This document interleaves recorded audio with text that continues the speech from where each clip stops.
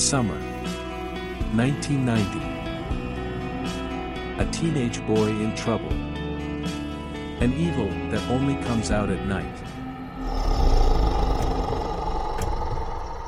Only a straight-to VHS movie can save him. From A. Kale, the author of Beware the Night. Bad Dreams. A thrilling horror novel, now available on Amazon. Rated PG-13, for some thematic elements and mild violence.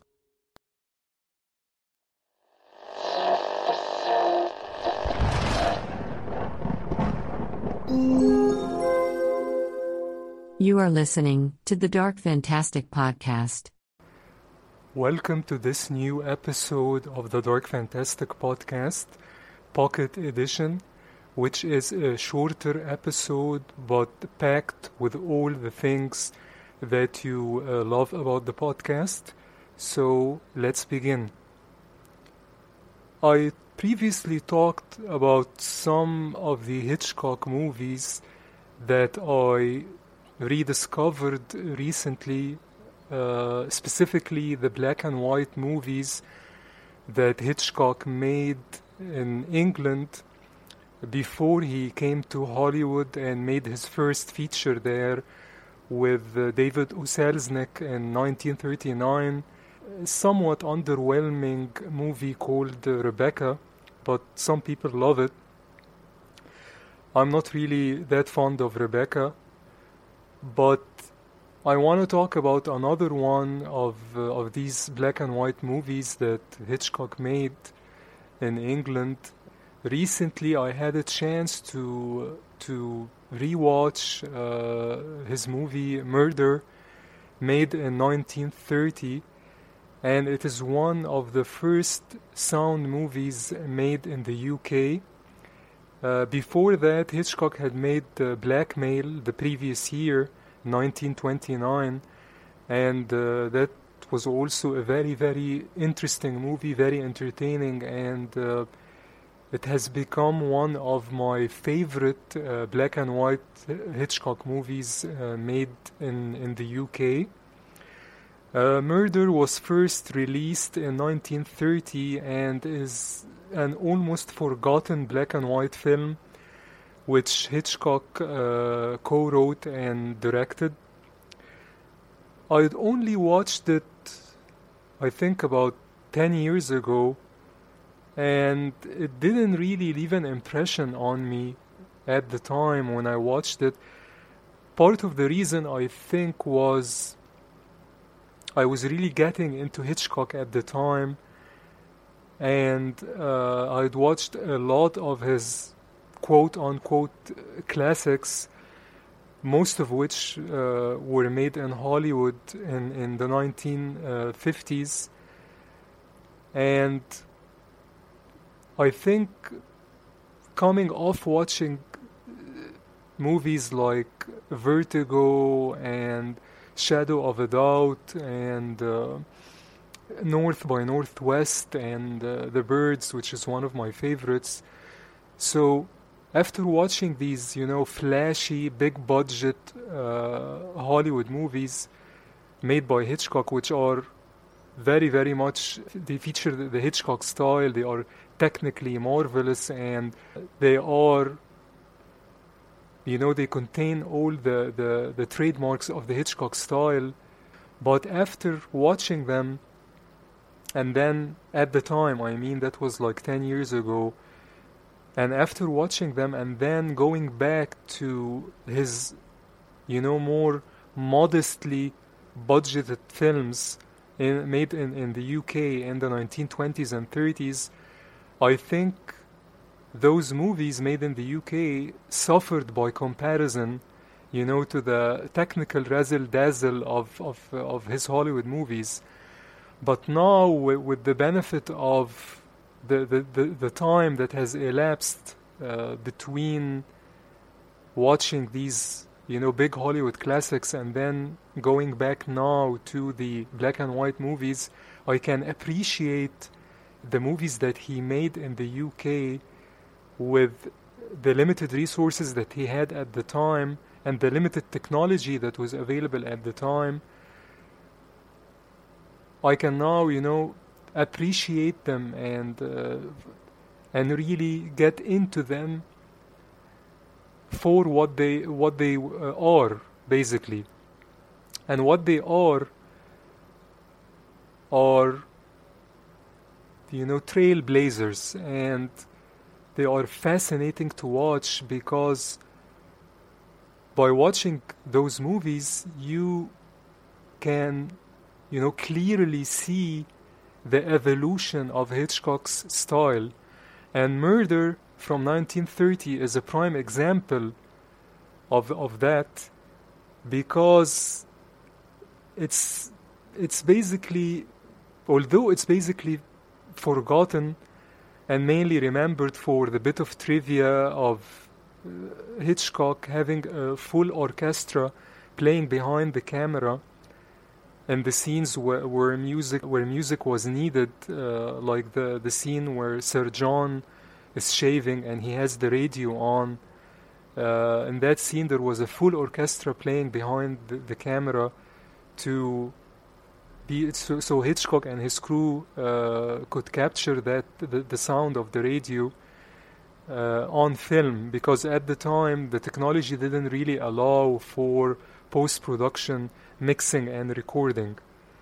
So that bit of trivia is basically the most famous thing about Murder now in the minds of most Hitchcock fans and most movie in the minds of most movie buffs, or at least casual movie buffs.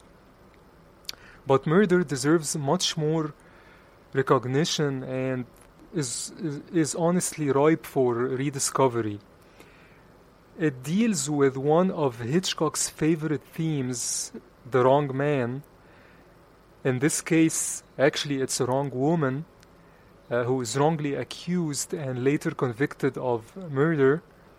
And one of the jurors who sentenced her to death, Sir John, wonderfully played by Herbert Marshall in one of his, least flashy roles and one of his most touching roles. Sir John feels guilty about going along with the rest of the jury, as he doesn't really believe she's guilty when he makes the decision to convict her, under the peer pressure of his fellow jurors.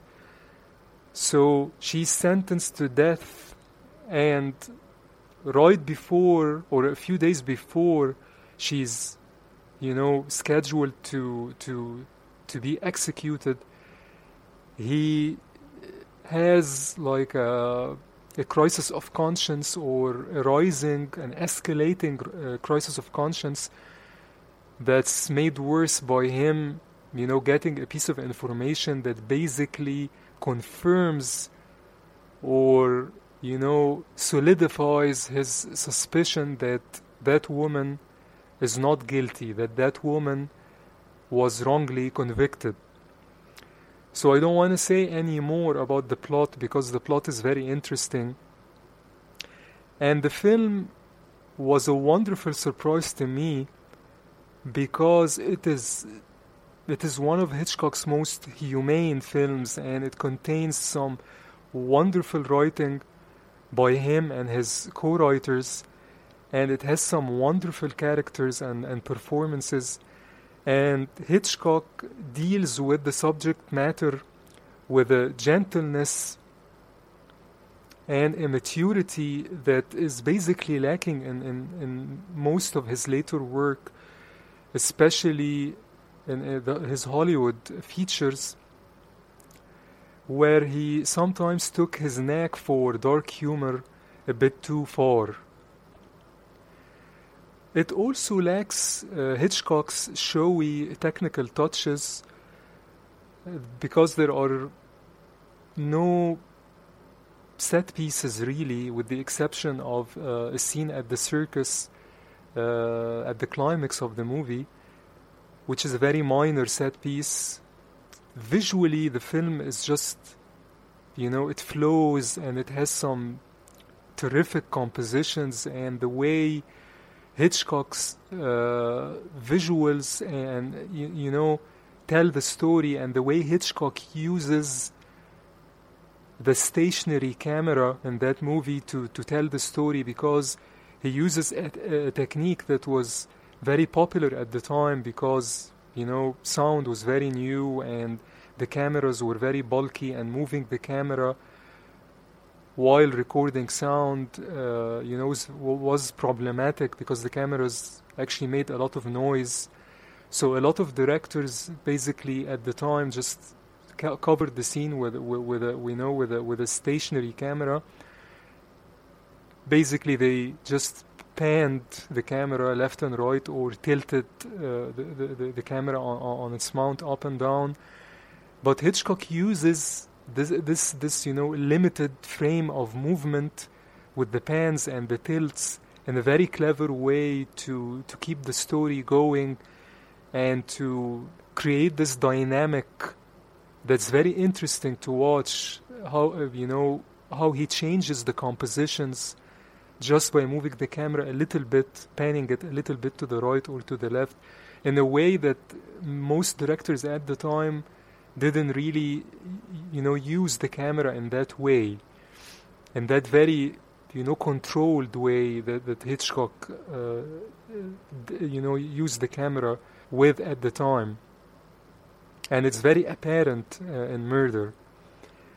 And of course, montage, you know, plays a huge part in the movie. He also uses a lot of editing tricks, and the editing, although a bit rough around the edges, which is typical of movies of the time, it's still, you know, there are still masterful moments in that movie. And again, Hitchcock uses a lot of tricks that he borrowed from expressionist cinema, or the expressionist cinema of the German school, and also the revelation of the killer's identity and his motive for killing another man took me by surprise. It's very tragic, and the truth about the killer and his motives, it's very timely. I don't want to, you know, ruin the ending, but when you watch the movie, you will understand what I'm talking about. But it's very tragic, it's very touching, and it's very timely. And the whole film is just warm-hearted and wonderfully realized. And it's a must for Hitchcock aficionados and fans of classic cinema. And if you want to know more about Hitchcock, especially his great British black and white movies made in the 20s and 30s, you can go back to episode 13 of this podcast, where I talk somewhat at length about a few other Hitchcock movies, like Blackmail and Downfall, also two great movies. I think that I want to finish up about Murder by saying that I think that the reason why I really liked Murder this time around when I watched it is that I had a chance to watch a remastered version that's out on Blu-ray. And I have to say, you know, these remastered versions of classic movies are just revelations.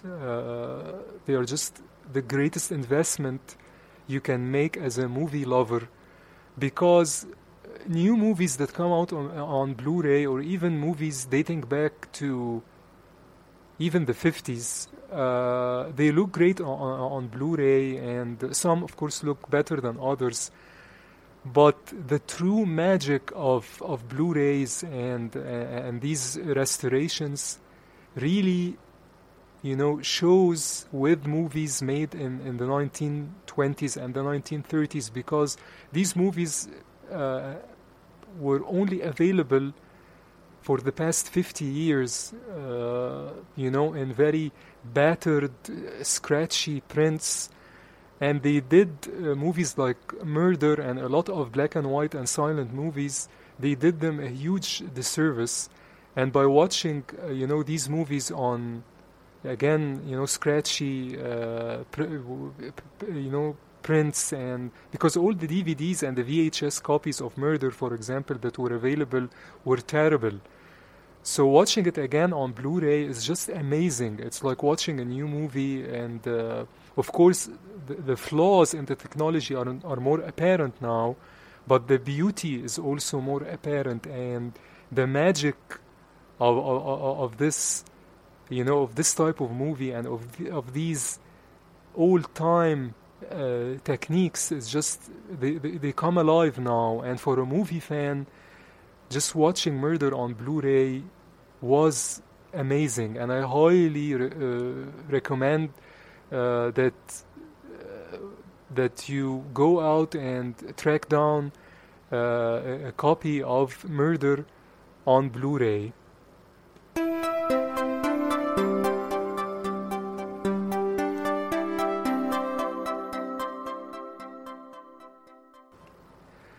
I want to briefly touch upon a movie I watched recently, and I really didn't like that movie. It's The Batman, released in this year, 2022.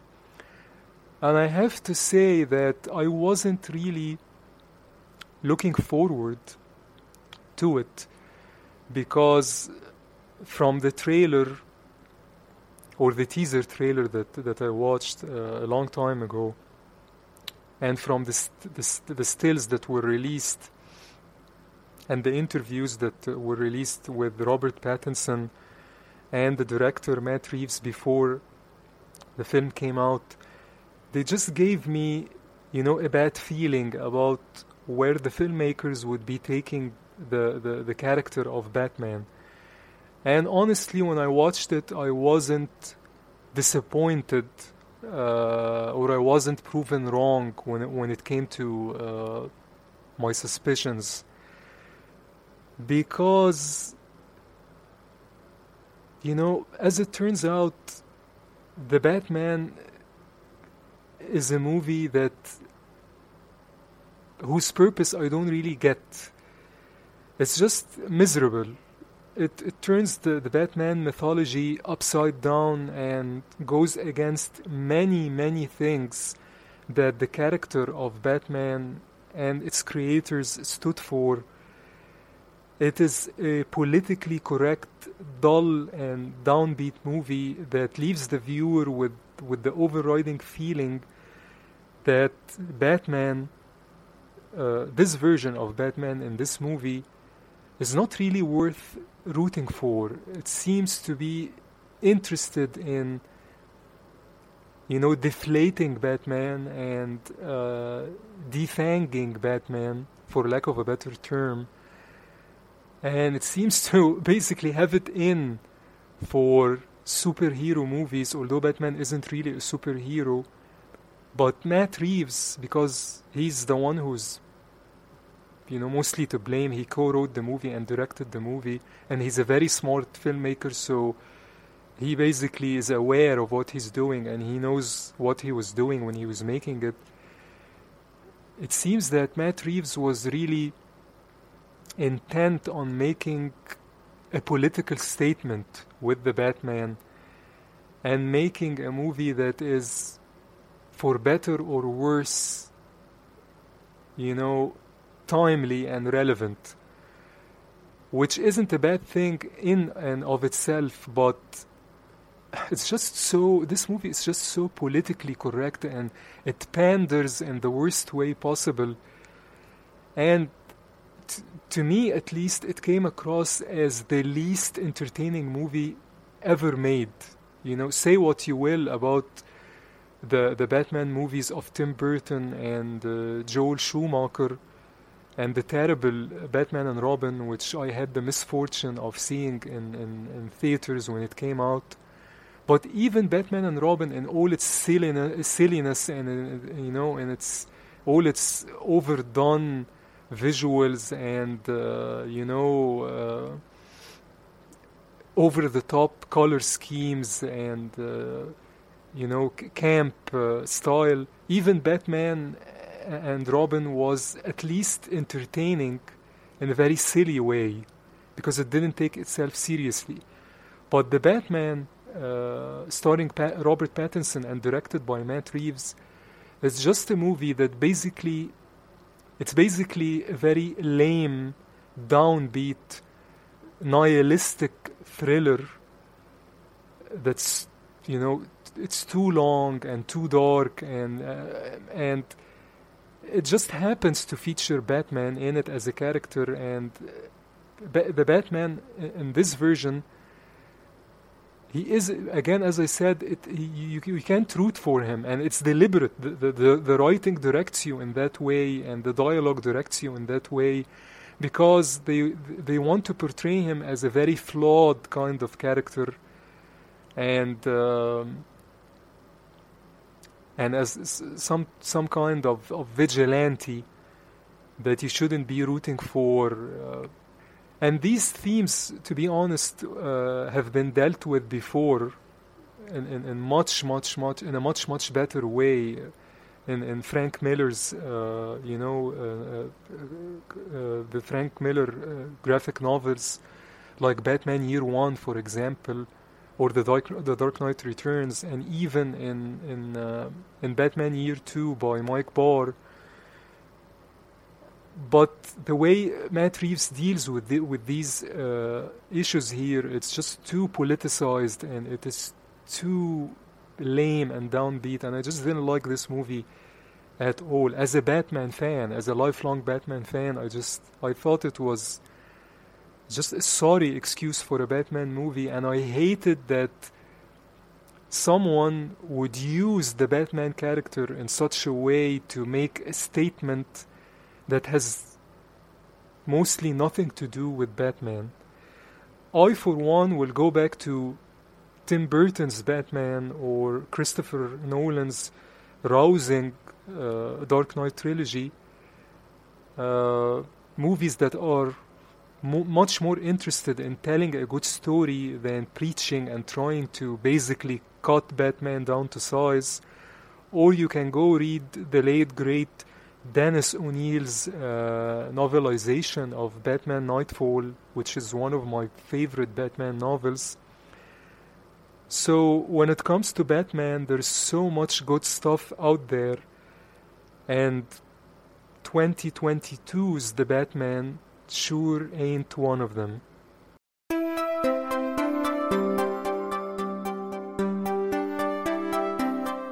I'd like to do something a bit different with the podcast, which I didn't really want to do when I started out this podcast, which is, do one of these top 10 things. But I really love the films of John Carpenter, and I miss him terribly. I miss him as a filmmaker, because he hasn't made a film in over 10 years now, since the very disappointing The Ward, which came out in 2011, I think.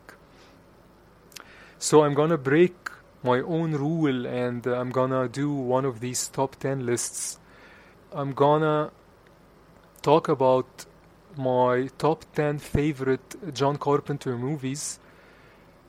So in this episode, I'm gonna touch upon the number 10 on my list, which is John Carpenter's Vampires, released in 1998. I didn't catch this one in theaters when it came out. I had to wait for it to come out on DVD, and I grabbed the copy as soon as it came out. I couldn't wait to just, unwrap it and remove the shrink wrap and just pop it into my DVD player. And I didn't even have a DVD player at the time. I think I only had a DVD-ROM, player that was attached to my PC, for those who remember these ancient things.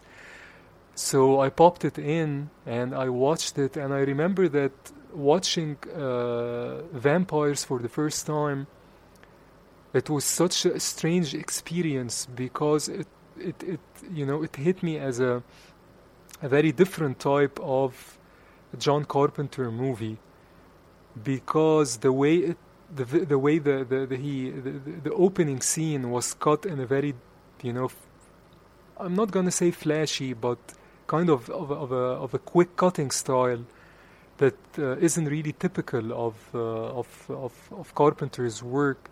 And the music score was also very, it was like a Western cowboy score, something that he hadn't really done before, or at least in that manner.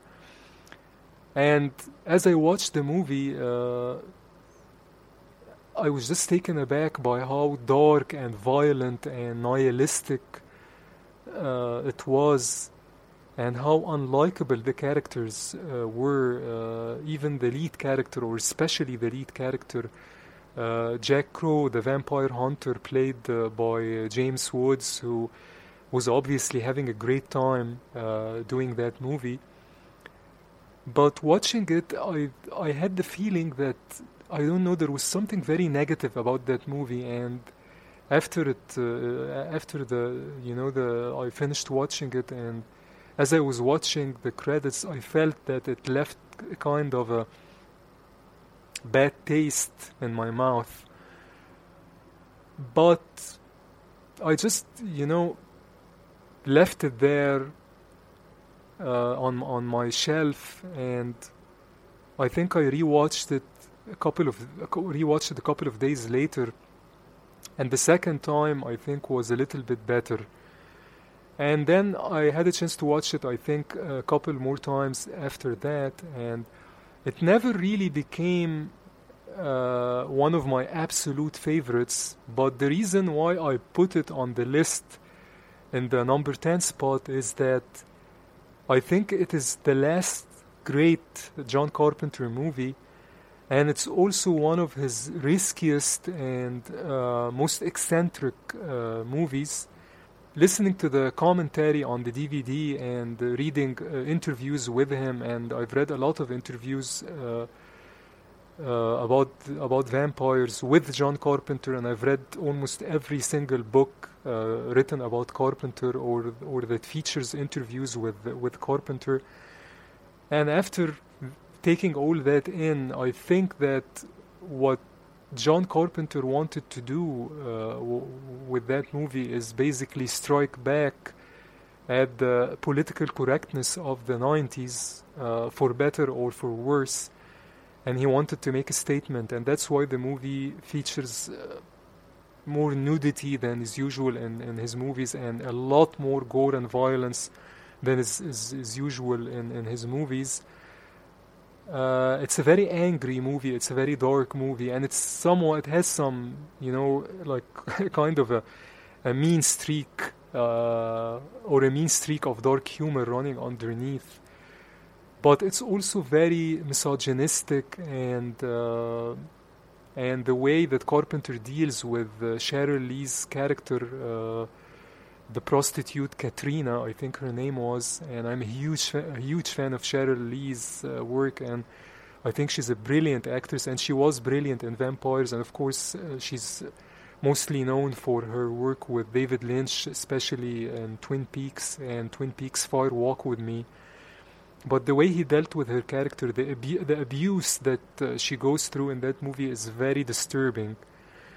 But visually the movie is stunning, and it has some terrific music composed and performed by Carpenter, and a great band with him. And it features a lot of his, cornerstone themes, like themes that he got from Howard Hawks and Westerns, like loyalty between partners, and the man against the machine, basically. In this case, it's the church. And of course, anybody who watches Carpenter's movies knows that he doesn't really like organized religion, and he's an atheist, and he doesn't really. In almost all of his movies that feature a priest, the priest is always a bad guy, or someone who's very flawed as a human being, like the priest character in The Fog, and the priest character in Village of the Damned, played by Mark Hamill. That was a very over-the-top villain. And of course, the whole idea of vampires is that the church, the Catholic Church, is the bad guy, and it's actually the reason why vampires exist. It's a very messed up plot that never made any sense, and Carpenter himself admits that he doesn't really understand the plot because he adapted it from a novel called Vampires. It's a terrible novel, actually, that I couldn't even finish. So it has some of his basic themes of the church as the villain, and his problems with organized religion, and his idea of the sole hero or anti-hero that has to do the right thing. These existentialist themes that he likes. So it features his styles. It features many of his themes. So that's why I like it, because it has his fingerprints all over it, and it's visually stunning. But it is a very flawed film in many ways, and it really showed the beginnings of his decline as a filmmaker, and you could sense it while watching it, that there was this anger that was like taking over his filmmaking. So it didn't really come as a surprise to me when he quit making movies, basically. I don't know where that anger comes from exactly. He has mentioned that he had a lot of problems with studios, and he just got tired of the game, basically. But also thematically, the anger in his movies and the nihilism just kept, it became overwhelming, really. And it's a strand that has run through many of his movies, The Thing and Prince of Darkness and The Mouth of Madness, and many of his movies, and even Escape from New York. John Carpenter himself has described Escape from New York and Escape from L.A. as movies that deal with nihilism, but they were always, balanced by the energy of his filmmaking and the beauty of his technique and visuals. But later on, you could feel his enthusiasm waning, and his, kind of the darkness taking over. And I think that made the movies a bit too hard to they made the movies a bitter pill to swallow, basically, not as enjoyable as his earlier work. So that's my take on Vampires, which sits on the number 10 spot on my top 10 favorite John Carpenter movies. And stick around for my number 9 in the next pocket edition of the podcast.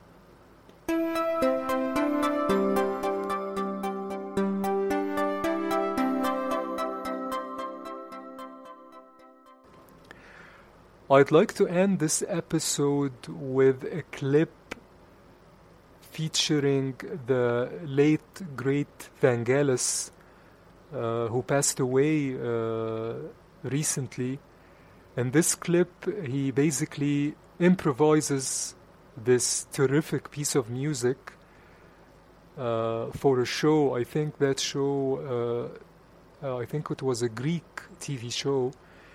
And he just, this clip shows him, sitting behind his gear, some scary-looking synthesizers, and just improvising this brilliant piece of music. And this was around the time he made the Blade Runner soundtrack, one of his most famous works, and a brilliant piece of work. So the sound of this piece that he improvises is very reminiscent of his work on Blade Runner. So I want to end this episode with this piece of music, and as a tribute to Vangelis. And again, thank you for joining me on this episode of the Dark Fantastic podcast, and please join me again.